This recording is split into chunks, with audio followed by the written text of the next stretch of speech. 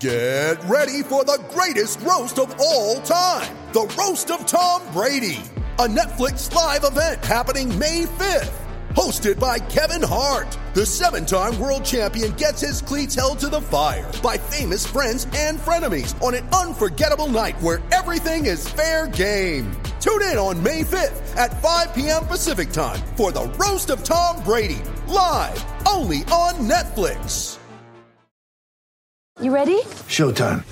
On May 3rd, summer starts with The Fall Guy. Let's do it later. Let's drink a spicy margarita. Make some bad decisions. Yes. Audiences are falling in love with the most entertaining film of the year. Fall Guy. Fall Guy? Fall Guy. That's what the poster said. See Ryan Gosling and Emily Blunt in the movie critics say exists to make you happy. Trying to make it out? Nope. Because I don't either. It's not what I'm into right now. What are you into? Talking. Yeah. The Fall Guy. Only in theaters May 3rd. Rated PG-13. Hello, Trailblazers fans. Welcome to the Blazer Focus podcast. I am Aaron Fentress, Blazers writer for the Oregonian and OregonLive.com. And what a win Monday night for the Trailblazers. Absolutely a huge moment for this team. Now, we don't want to get ahead of ourselves. We don't want to pretend that the victory meant that the Blazers have overtaken the Lakers in the West and are now the front runners in the West or anything like that. It doesn't mean anything along those lines. Let's all remember that the Blazers defeated the Lakers in game 1 of their first round series back in August, and then the Lakers proceeded to win the next 4 games. So one game in the NBA doesn't mean anything here or there, really. But why that victory was important was because clearly over the past 2 games, this team has made a dramatic turnaround on defense. That's what makes this so important. They are now 2-1, and they're looking like that disaster of a defense has finally turned the corner. So I have a lot of things to get to today. Coming up on the show, I'm going to talk about the defense and how they've turned things around in the past game and a half, ever since halftime of the Houston win on Saturday night. I will also address what I think is this Gary Trent ridiculous nonsense, just absolutely senseless, pointless griping people have been doing about his inconsistent minutes played so far this season. People need to let that go, but I will talk about that. And then last but not least, my man, Kelly Graves, Oregon women's basketball coach. I did a segment with him. Why, you might ask, would I do a segment with an Oregon coach on a Blazer focused podcast? But he and I agreed a long time ago that we should do some kind of segment on the fact that, well, I should say, I basically told him he needs to come on and talk about this with me, and he agreed to do it. And it's just a silly little Michael Jordan versus LeBron James debate. He is pro James. I am pro Michael Jordan. I thought it'll be fascinating for me to finally have this debate with an actual basketball person. He's a major college basketball coach. He and I come from the same generation, which is a little shocking to me that he would side with LeBron, but we engaged in a nice little debate about the issue. You can check that out after you listen to me talk about these suddenly defensive-minded Blazers. First up, I want to discuss this Trailblazers defense. Now, we all know that Portland went out in the offseason and they signed Derrick Jones Jr. and traded for Robert Covington in order to enhance the defense. They wanted to be more aggressive, especially on the perimeter. They wanted to have smarter defensive players with length, a little bit more tenacity, a little more higher defensive IQ, so that they could improve on their defensive rating, which was 27th in the league last year. Before I get into more of that, let's listen to what Terry Stotts had to say about Covington and Jones after the team's win over the Lakers. You know, it's funny. LeBron had 29, and I thought Derrick really did a good job with him and made him work for it. I thought Robert was outstanding guarding Anthony Davis. Those two, the defensive component that they gave, especially in a matchup like tonight, was pretty obvious. Basketball is always fascinating in that, you know, a superstar can just go off on you, but you can still feel good about your defense because how many points an individual score doesn't really matter in the end. It's how much the team scores. And, you know, Harden getting 44 on Saturday, LeBron getting 29 on Monday, but you still win the game can still indicate that your defenders guarding them had good games. And that's basically what Stotts has been saying post these last 2 games, that the Blazers have at least made it a challenge for both superstars to get going. Now, I use that term loosely because they did have very effective games, but like Damian Lillard said himself, scorers are going to score. You just want to make them work for it. Jones did that with Harden in Saturday's game, and he did make life a little uncomfortable for LeBron on Monday. By making guys grind, you really put your team in a position where you hope that by the end of the game, you've seen everything, you know what they're going to try and do, and it gives you a better opportunity to make a play. So let's go back to halftime of the Houston game. The Blazers were down 68-58. Harden was killing them. The Blazers, right before the end of the quarter and at halftime, basically had enough. Lillard, McCollum, Covington all said after the game that they determined that they had to stop being so pathetic on defense. They had to show some pride, show some heart, act like they cared, accelerate the learning curve so that they could get out of this rut. Now, this is a team that was giving up just oodles of points. Like Denver put up 255 over 2 games. Granted, they were preseason, but still they gave up 120 to Utah and then 68.5 to a depleted Rockets team. The talk worked, they tightened things up at the end of the second quarter. And then in the locker room at halftime said, hey, we have to keep this going in the second half. And they held the Rockets to 17 points in the third quarter and 28 in the fourth. That's 45. And that enabled the play of McCollum and Lillard, who scored 76 points to get that team into overtime where they were able to win the game. Now, there were 2 huge moments along the way late in that game. The Blazers forced Harden into a turnover near the end of regulation when he drove the lane. And then in overtime with a lead, Harden drives. It looked like he could have taken a floater over Nurkic, but he didn't. He tried to make a pass and Covington was right there to pick off the ball. Those plays probably don't happen if you're not at least playing tough, hard-nosed defense the entire game. And Harden's just great. Like, you can do all sorts of things to him defensively. He's going to find a way to get the ball in the basket or find the open guy. He's amazing at it. People call him selfish, but my God, if he does not have a shot, he will give up the ball. He's averaging 7.7 assists during his career in Houston. I just said he had 17 assists the other night against the Blazers. Now, against the Lakers, it was more of the same. First off, Covington did a great job on Anthony Davis. He held him to 13 points. That's more than simply making it difficult. That's annoying someone to the point where they are just not effective at all. Now, LeBron had the nice game, but there were several moments late where the Blazers got to him. One play in particular actually happened at the end of the third quarter. Jones on a pick and roll gets screened. I can't remember who the screener was, but LeBron gets by him and is going one-on-one with Kanter down the middle of the lane. And so that's a mismatch. Clearly, LeBron made a move on him. I think he did a spin move. Kanter gets all flummoxed and LeBron's about to lay it in for an easy 2 points. But, here comes Jones recovering from behind. He didn't quit, didn't give up. He takes pride in his defense. He's not going to just let LeBron get a layup just because he got picked in a pick and roll. He demonstrates, amazing quickness, determination, speed, leaping ability to go high up and swat LeBron from behind. I mean, it was just a remarkable play. And I'm not, sometimes I get impressed by things because you just don't see them very often, and they're not, necessarily going to, change the course of the team's fortunes all season long. But man, that tells people right there, even if you get by Jones or get by anyone else, you better watch out because you don't know where that guy's coming, and he is going to try and make a play on the ball. The elevation he got from point A to point B in the blink of an eye, those long arms. Stotts talked about their length, both he and Covington. That stuff is legit. Those two are paying off big time right now. And what's interesting as well is that you have a situation where both are really struggling offensively. Jones has never been a great shooter necessarily, but he's shooting 27%. He's better than that. He was 1 for 9 against the Lakers. Covington is shooting 26.3%. He's made just 1 of 13 3-point attempts. He shoots 35% for his career from that distance with a high of 37.8. If those guys can just be decent on offense, if Jones can be around 40% hit 30% of his threes and Covington can get back to 35, 36% on threes, then you're talking about two guys who, along with Dame and CJ, are going to help make this team pretty formidable moving forward. But I think that we've seen the team turn the corner. I mean, we never know what's going to happen next. The Clippers could drop 180 on them for all we know, right? They're going to have some down games, of course, but we're starting to see it. It just happened in a blink of an eye, didn't it? Like after Utah in the first half of the Harden game, I'll call it that.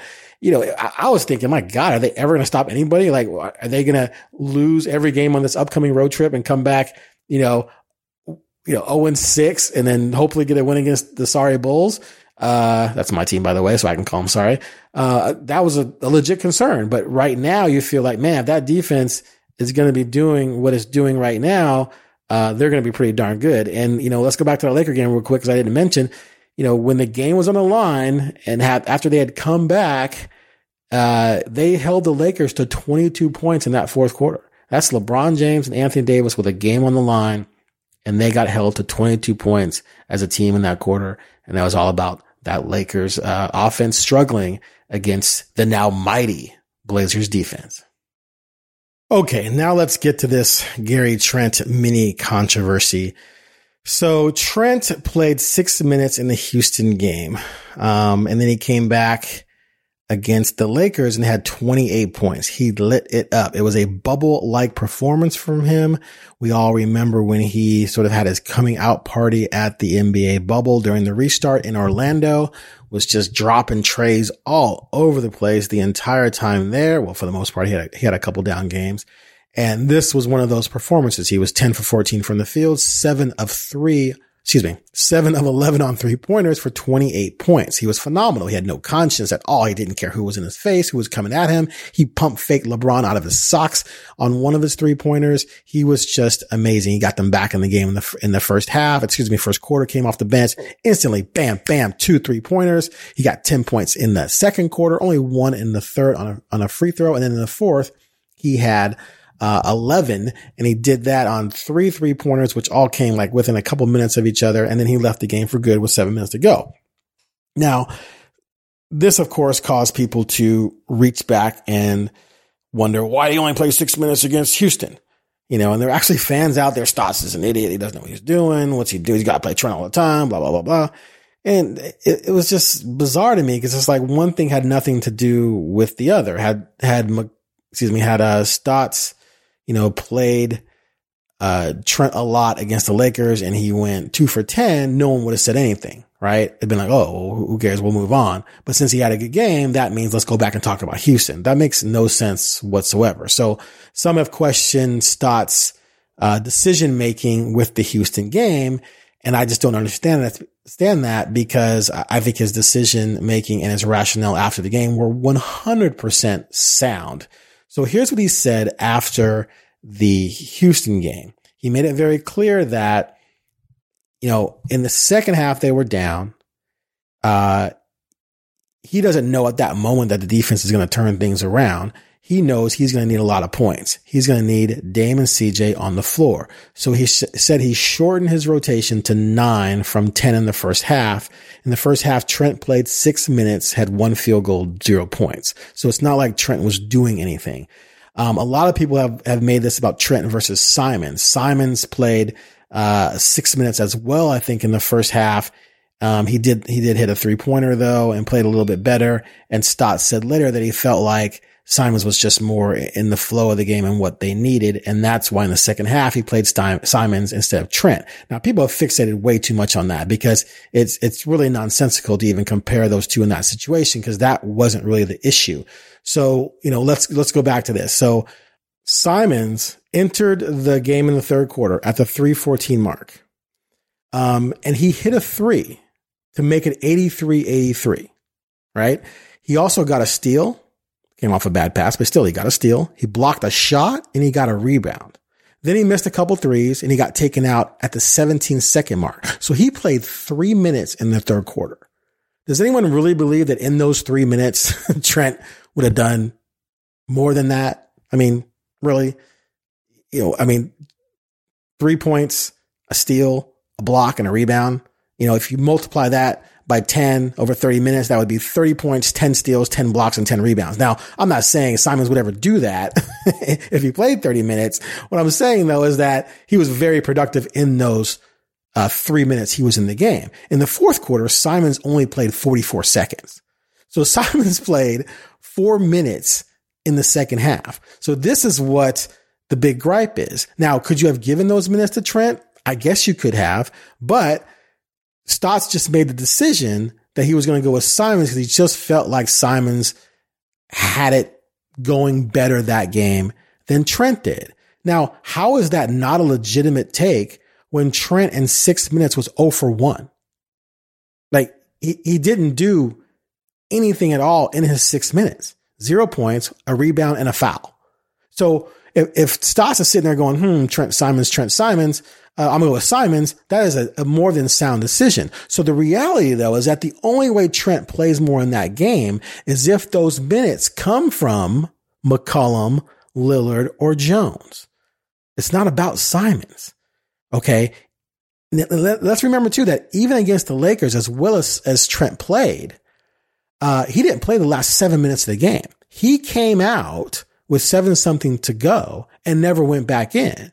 And even then, Stotts said, he was trying to make a decision. Do I go back to Trent to get some more of that offense, or do I leave Jones out there because he's playing so well defensively against LeBron? Well, which would you want? Would you want to slow down LeBron, knowing you got Dame and CJ out there to score baskets, or put Trent back in there for more offense, which now you're a little bit redundant in a way because Dame and CJ are scoring points. But now is Trent guarding LeBron? No. Trent is not going to guard LeBron anywhere near as well as Jones is, which is why they went out and got Jones. So that's where Trent's minutes went. And now here's another thing though. At the end of the preseason, I did 5 observations from the preseasons. And one of the things I wrote about was what's going to happen with Trent's minutes. And understand, I'm 100% pro Trent, and I'm pro Anthony Simons too. I think Ant, as they call him, is going to be a really good player when he gets his opportunity. But Trent clearly has been ahead of him. But I was worried about what was going to happen to Trent's minutes because of all the depth that they've added since the bubble. They added Covington, who can play small forward and power forward. You added Jones, who can probably play the 2 some if he needed to, defensively at least, for sure. And then he plays the 3 and can play some 4. And then you have Rodney Hood coming back, who started at the 3 last year before he tore his Achilles, right? And then, you had Simons, Trent backing up Dame and CJ. That's a lot of guys who you're trying to find minutes for. Now, in the preseason, press conference with Neil Olshey, actually the post off-season moves press conference, I asked him, what are you going to do when all these forwards are healthy? And he asked me to name the forwards, and I named everybody, including Hood and Carmelo and Zach, Jones, mentioned Trent had played some small forward, and Covington. And he said, we kind of look at Hood as a guard. Now, there was a preseason game where Dame didn't start. Hood started in place of Dame. McCollum started at the point. So when Olshey said that day, I immediately I was like, okay, so if you're telling me that this forward is now a guard, therefore that alleviates the minute problem at forward, you're creating a whole different problem at guard because CJ is going to play 36 minutes. Dame's going to play 36 minutes. That's 72 minutes. And there's only 96 minutes available at the guard spot, the 2 guard spots. That leaves you 24 minutes. If you got Hood, Simons, and Trent, who's getting those minutes?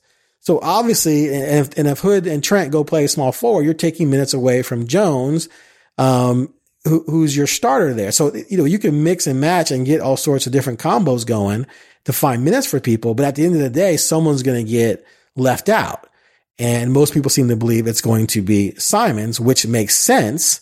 But some nights I think it's going to be a different person. I could easily see Hood getting under 10 minutes or what have you some nights. And sometimes it's going to happen with Trent. I don't think it's going to be very often, but I just think that the Houston game was just one of those days. Let's also remember too, Trent did not play well against Utah in game 1. He played 26 minutes, shot 4 of 12, had 11 points because he did make a couple threes. He did have a couple steals and a couple assists. So I shouldn't say he didn't play well, but he didn't shoot well. They lost 120-100. So, Trent played a lot of minutes in that game. They got smoked. Trent played a lot of minutes in the Laker game and they won. No one was talking about the first game saying, hey, don't play Trent. He didn't play very well and they lost by 20. Of course not. And of course, no one was saying after the Laker game, hey, you only played Simons 5 minutes after he played more minutes against Houston. The focus is just on Trent and Stott's decision regarding Trent and his playing time in the Houston game. Now, I will say this. Let's say moving forward, the Blazers are 9-1 when Trent plays 20 minutes or more, and they are 3-8 when Trent plays under 15 minutes. Then I think you have a gripe. Then it's like, okay, what's going on here? If he's killing it, and when you play him more, you win. When you play him less, you lose. Okay, fine. That's a legitimate discussion. And I do think it's legitimate to ask the question after the Houston game. I just can't believe people are making a big deal out of it. Like it's some kind of indictment on Stotts or some kind of major issue, a major problem. It's not. And I do believe going forward, it's not going to happen very often, but I think you have to give the coach leeway to make decisions based on strategy and based on opponent, based on situation. And he's going to have a tough, think about this. Carmelo didn't play. There's another issue. Carmelo didn't play because of health and safety protocols. So he didn't even make the trip. So that was 22.5 minutes he's been playing, through the regular season, the first 2 games that were now available. So you could argue that those minutes went, or some of those minutes went to, Trent. So when Carmelo comes back, is he going to get his 20 minutes again? Now I've seen other people out there saying, hey, maybe they need to phase Carmelo out if Trent's going to play like this. Well, are they really going to do that? I don't know. They promised Carmelo what? We're going to protect your legacy, right? And what does that mean? That means you don't treat him like some bench warmer. He's going to play. And I do think he's going to play better than he has been. I think he's still trying to get acclimated to being a bench guy, but he's going to come back and play. And then in 3 weeks, Zach Collins is coming back. Right? So unless more people get injured in the next month, you're just going to have a boatload of players to try and find minutes for. And sometimes it's going to be inconsistent. And last but not least, Trent is not going to do that every night. If Trent can go 10 for 14 and 7 for 11 every night, then he'd be starting. And then you trade CJ immediately for, an upgrade somewhere else. And you start Trent, or you trade Trent immediately for an upgrade someplace else. But he's not going to do that. Just like in the bubble, he was red hot, and then he had 2, games where he was like 1 for 6 from 3. And then he came back with another game, then a mediocre game. He's going to be up and down. So anyway, that's just my take. I think Stotts had more than a legitimate reason for what happened against Houston. I believe, based on his press conference when he said he talked to Trent about it, that he wanted to make sure Trent was cool. Trent has said, look, I'll be ready when you need me. Just come, you just let me know and I'll go do my job. Very professional about it. So I think this will all move forward amicably and not be a big deal. I will say this though, Trent's got a contract coming up. He definitely wants to play and prove himself and try and up his value. But I think he also knows that part of doing that is being a team player and performing when asked to, and then let your play dictate your minutes. We'll be right back after a short break.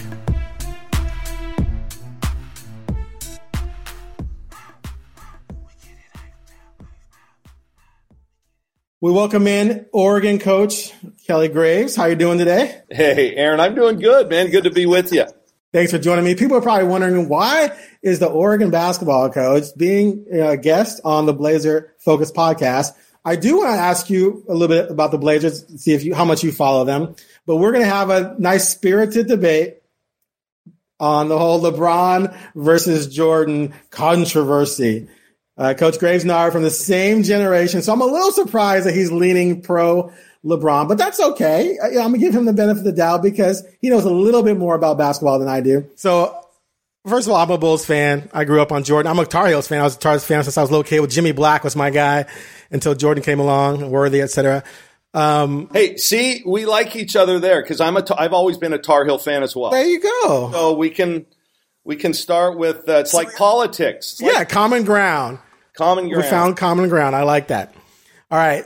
Actually, how I became a Tar Heel fan is my favorite color was powder blue. I have a powder blue sweatshirt on now. So as a 10-year-old kid, that attracted me to the Tar Heels. Anyway, so I'm a Jordan guy. I admit that. I'm a Bulls guy. I admit that.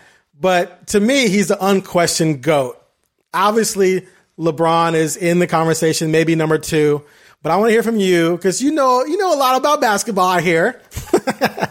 So I want to know, why do you, someone from my generation, believe that LeBron is better than Jordan or the greatest? Really loaded question, yeah. And see, that's the beautiful thing about this whole deal. It's your opinion, and it's a lot of other people's opinions. I get it, but as soon as you throw out unquestioned, okay, well, that's where we have an issue because there is a question. It isn't cut and dried. And the one thing I've been going round and round with lots of folks on this Jordan LeBron argument for years.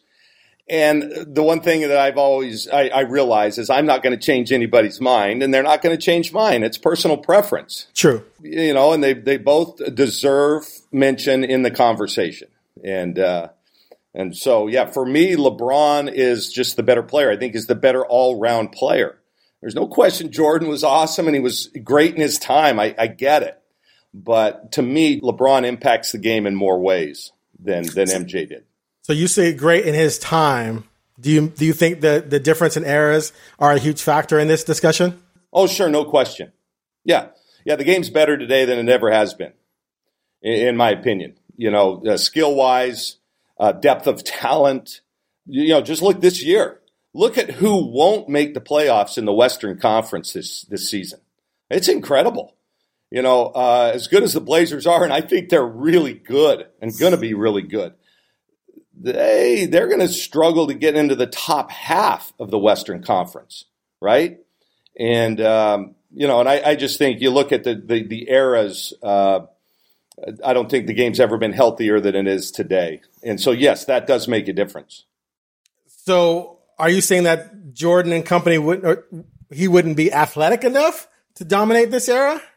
No, I'm not saying that. He was obviously is a great athlete. Yeah, and he would still be the same today. I just think that there's a lot more players that can guard him today.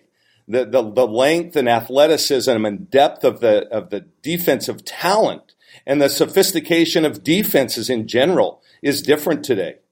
So, yeah, he still would be, and obviously that's a no-brainer. He'd still be great. But that's why I struggle with the whole greatest argument. He's certainly athletic enough to be great. Yeah, dominate, I don't know how you use that term. Who knows? But, yes, he would still be among the best players and maybe the best player now. I don't know. See, some people drive me nuts when they say the athletics difference in the eras means Jordan wouldn't thrive in today's age, which I think is ridiculous because he is way more athletic and skilled than Harden, than Russell Westbrook, who have averaged triple doubles in this league and done whatever they want. So to me, if Westbrook can average a triple double, being smaller than Jordan and not being able to shoot as well as Jordan and not being as efficient as Jordan because he makes a lot of bad decisions, I think Jordan would score 40 a night if he wanted to. Now, they would have a lot of wins where he wouldn't need to score 40. So he probably wouldn't average 40 or 45 like some of us say he would because it wouldn't make any sense. But let me ask you this from a strategic standpoint. If the offense is so much spread out now than it was back then, and you have stretch fours and stretch fives, doesn't that change the game for him? It's more wide open. Yeah, but it also changes the game and who can score. That's the problem I have with basketball in the 80s and 90s, okay? Go back and watch some of even the Celtics, those great running teams, the Celtics could run and they were really offensive. The whole game's played within 20 feet of the basket. The spacing is horrible. The shot selection was awful. And so, yeah, you're right. The game's more spread and it might be more conducive to his talent. But at the same time, there's going to be more people that can score. And back then, I look at the teams he always had to go through, like the Knicks. My God, they would start either Charles Smith, Charles Oakley, Anthony Mason. They'd have two of those three on the floor at the same time, and they can't score. Those guys couldn't play in today's game. because that enforcer type or that they bring one skill to the game, and it's usually got to do with an illegal screen and some kind of a clothesline in the lane. You've got to admit, though, Aaron, that looking back, go back and watch it. It's bad basketball. Bad basketball. Wow, you think it's bad? Yeah, well, compared to today. At the time, it wasn't. But compared to today, it was an era, the bad boy era was, whew, and they were right. They were the successors to the bad boys. See, this is an interesting discussion because the evolution of the 3-point line and how people use it has opened up the game, and it sounds like you think that's better basketball. Whereas me, when I watch a team shoot 50 threes in the NBA and the other team shoots 45, that's boring to me because both teams are basically staying between the 3-point lines. They're not even trying to go inside. Offensive rebounds today or defensive rebounds today are next to worthless because no one's down there to get them. That's better basketball, though? It is. And I'll tell you, why? It's all analytics driven as well on the offensive rebounds. Right. The effort that you would give to get a second shot and a third shot is not worth what you would give up in transition. That's why the offensive rebound is by and large gone away. But it's also not a big mosh pit under the basket every time, and whoever's the strongest. Hey, remember why we got into this, the Dream Team back in the late 80s and 90s? Americans couldn't shoot. Remember when that was a deal? What happened to the shooting? Nobody can shoot. And Europeans could. And we suddenly started losing international competition. That Iverson-Duncan team that lost, they didn't even get the bronze. Or did they get the bronze? In 88? Yeah, I don't know. No, not 88. I'm not talking 88. I'm even going back after the Dream Team, and they dominated a few Olympics. Then that one crew didn't even medal or got the bronze. Yeah, I think that might have been around 2000, 2004, or whatever it was. Yeah. And Iverson was on that team, that crew, and they couldn't shoot. They couldn't shoot, but for the longest time, that was the downfall in the game. And now everybody can shoot. That's why when you talk about transcendent players, I think Steph Curry's as important a player as there's ever been in this game because he's made shooting. Okay, it used to be all about dunks, right? Who could do the coolest dunk and all this? That's kind of gone away. The dunk's a little bit passé. It's become skill-driven game, and that's what I like about it. I wish the NBA would even widen the court, because that corner three is pretty easy. Make the corner three a little bit deeper. And, right now that's the easiest shot in the game, right? And everybody, every time Lillard drives or CJ drives, and they need an outlet, right? There's somebody in the corner in every offense. So widen the court. They'll never do that because you're taking away a lot of pretty expensive seats down there in the front. Right. And so anyway, I look at the two eras and you can't compare them. You would put maybe one or two scores on the floor in the old days, and now you've got at least four. Right. See, I think a happy medium would be better. And maybe that's me being what the young people call an old head, but I think it's gone too much the other way. Like I almost think you should make the 3-pointer 2.5 points. Or make a 2-pointer 2.5 points to change the math so we can get more to moving around trying to get closer shots as opposed to always basically playing for the 3. But you seem to just like the way it is now. Hey, but listen, I think the 3 is too gimmicky on some teams. And how many of those teams are championship contenders? You look at Houston, they're not really a contender. This year, I'll tell you what, they may not make the playoffs in the Western Conference. I would pick them 8 or 9 right now. You look and there's probably 6 Givens in the West Coast. So it's still a gimmick. I think your main teams use it as a weapon when it's needed. But your championship contenders aren't relying on 40 to 50 threes a night. Lakers, Clippers, the Bucks, who else now in the East? Boston, Miami. And the Nets. Boy, the Nets looked really good last night. Yeah, so scary. And they'll probably shoot a little bit more because KD's a 3-point shooter and Kyrie, so your two superstars are 3-point shooters. But the others aren't. But then you get some of the gimmicky teams that the only way they can compete is it's maybe have a hot night 3 at a time. So we talked about the eras. Tell me why you think LeBron is just a better all-around player. Well, listen, Jordan. I would say Jordan is the better defender. Okay. But LeBron is a good defender and has been his entire career. And I think he can guard more positions. He can guard really a 1 through 5. Jordan couldn't. Okay. And so I think he's more versatile defensively. Jordan wasn't able to get 15 to 18 assists on a night. Okay. Part of that was the guys he was throwing to, and they didn't score as much. I get it. But LeBron can fill up the stat sheet a little bit more. LeBron's not the scorer that Jordan was, but they're equally as good as shooters. I mean, from range, I think they're comparable. And then I just think, Jordan is an okay rebounder for his size, but I think LeBron's the better rebounder. So in my opinion, he's a better passer and a better rebounder, not as good a scorer. But he can still score. If LeBron wanted to average 40, he could probably get close to it. But he doesn't. He's by nature a pass-first player, a facilitator. I think Jordan, listen, and everybody uses the 6 championships. I get it. But tell me that Jordan's teams weren't always better than the teams they ended up beating. Maybe the Suns' year, right? But they were usually the favorite, right? And look who, and he played for a Hall of Fame coach who's won 11 rings. Look who LeBron got to the championship. He won a ring for Ty Lue, Eric Spoelstra. Now, Spoelstra, hey, good guy, great coach. But he was a rookie then. He was an unproven coach. He got David Blatt to a champion. He got Mike freaking Brown to a championship series, right? Now think of he got Frank Vogel a championship. Now you put those coaches that he had and the kind of the supporting cast. Every time he's had a good supporting cast, they've won outside of the Dallas Maverick series the 1 year, and that certainly is a blemish. But I just look at the coaches he's gotten there with, the teams he's gotten there with, the fact that he's still playing at an NBA MVP level after 17, 18 years, with no break, no 2-year break in the middle. And here's, but Aaron, okay, the year LeBron left to go to Miami.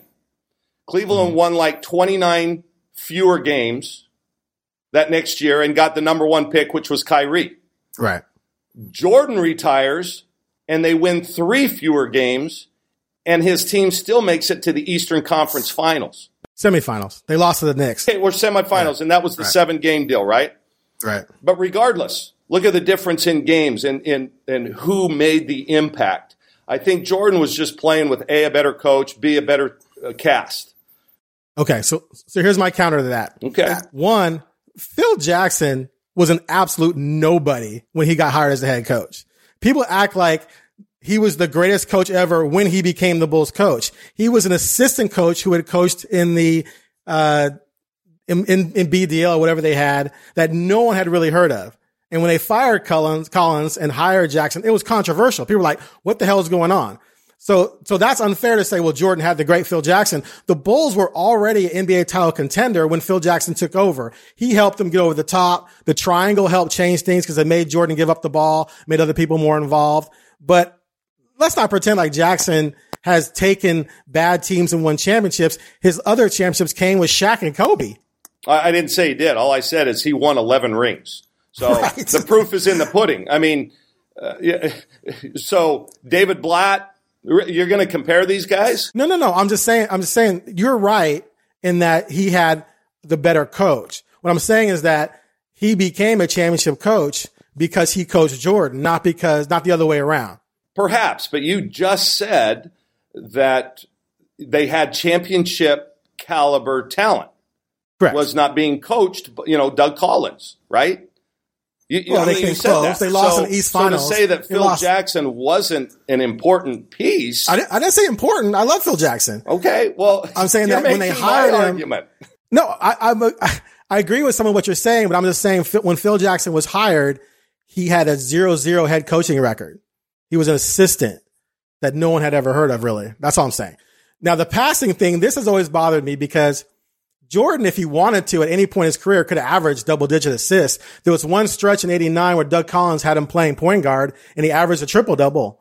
So I feel like the assist thing is a choice thing. Like players like Magic, Kobe, Jordan, Bird, could do whatever they want. If they want to average triple-double, triple-double. They want to average 15 rebounds, 15 rebounds. 15 assists, 15 assists. Okay. Agreed. Here's a big difference, and you're right.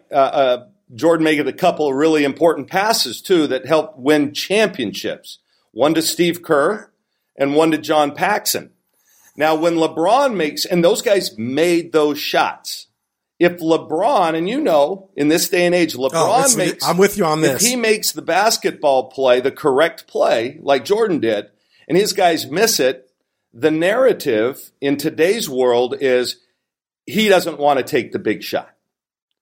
And as well as I do, that's perpetuated with the social media. They didn't have all that. Jordan, there's a famous poster, right? Jordan took and missed the game-winning shot. Remember that poster that a lot of kids had? I've tried and I've failed on 29 occasions, right? Well, when you do that in this day and age, that 29 is amplified and it becomes 100 because of the way everything is just wound up and replayed on social media.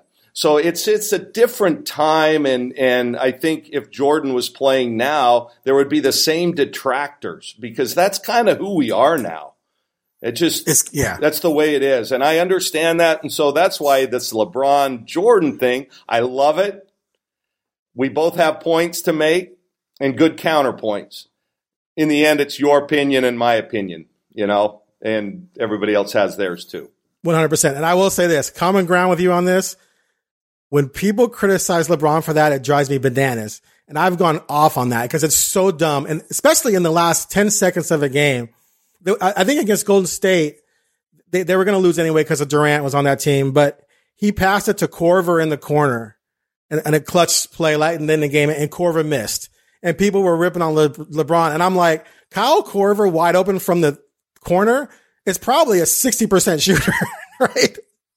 So I'm with you on that. Exactly. So I'm with you on that criticism. I think that's just dumb. Now, the Dallas series, he did disappear in that series. That was not a good look, but he's made up for that since then. Now, one more thing about him. What do you think about the jumping around team to team?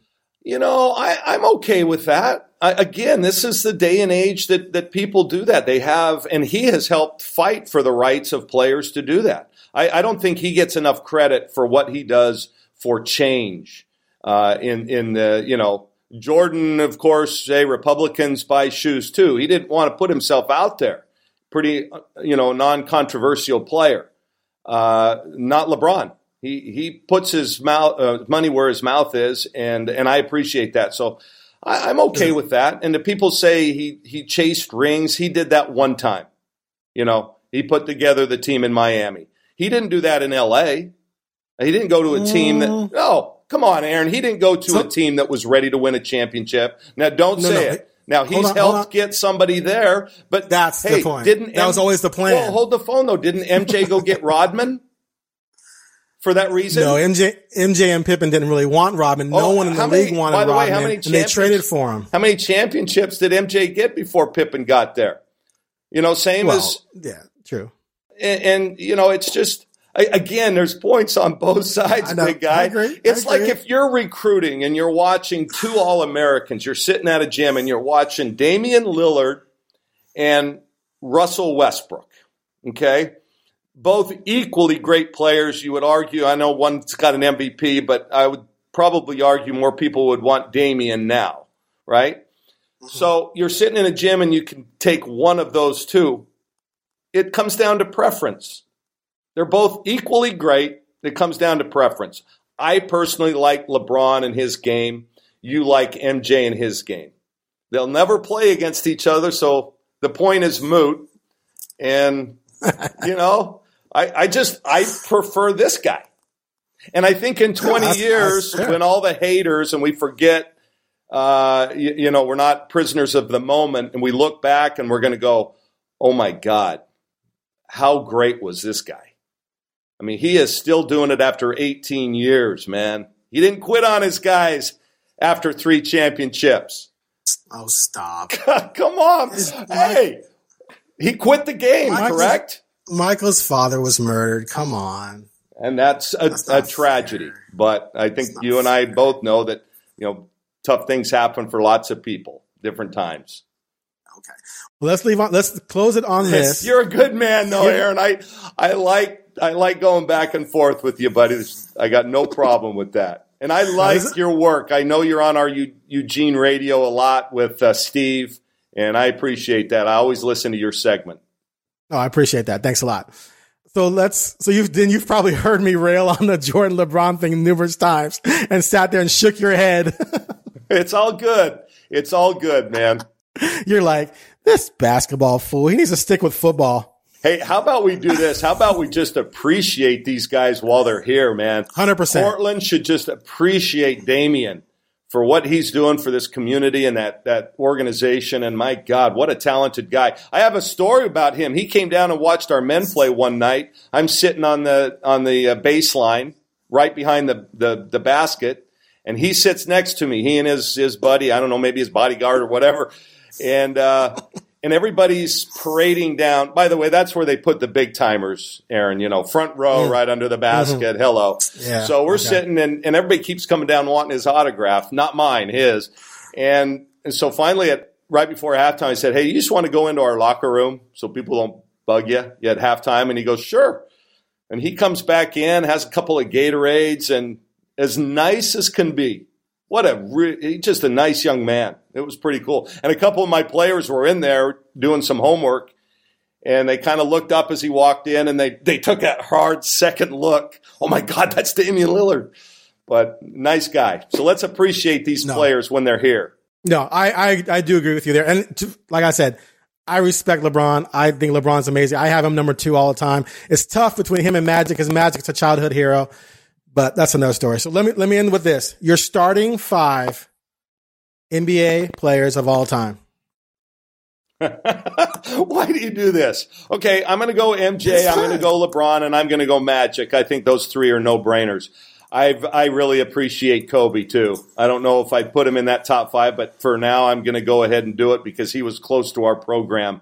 And then 5th, because he was my idol growing up, and that's Larry Bird. And I'm glad you mentioned him.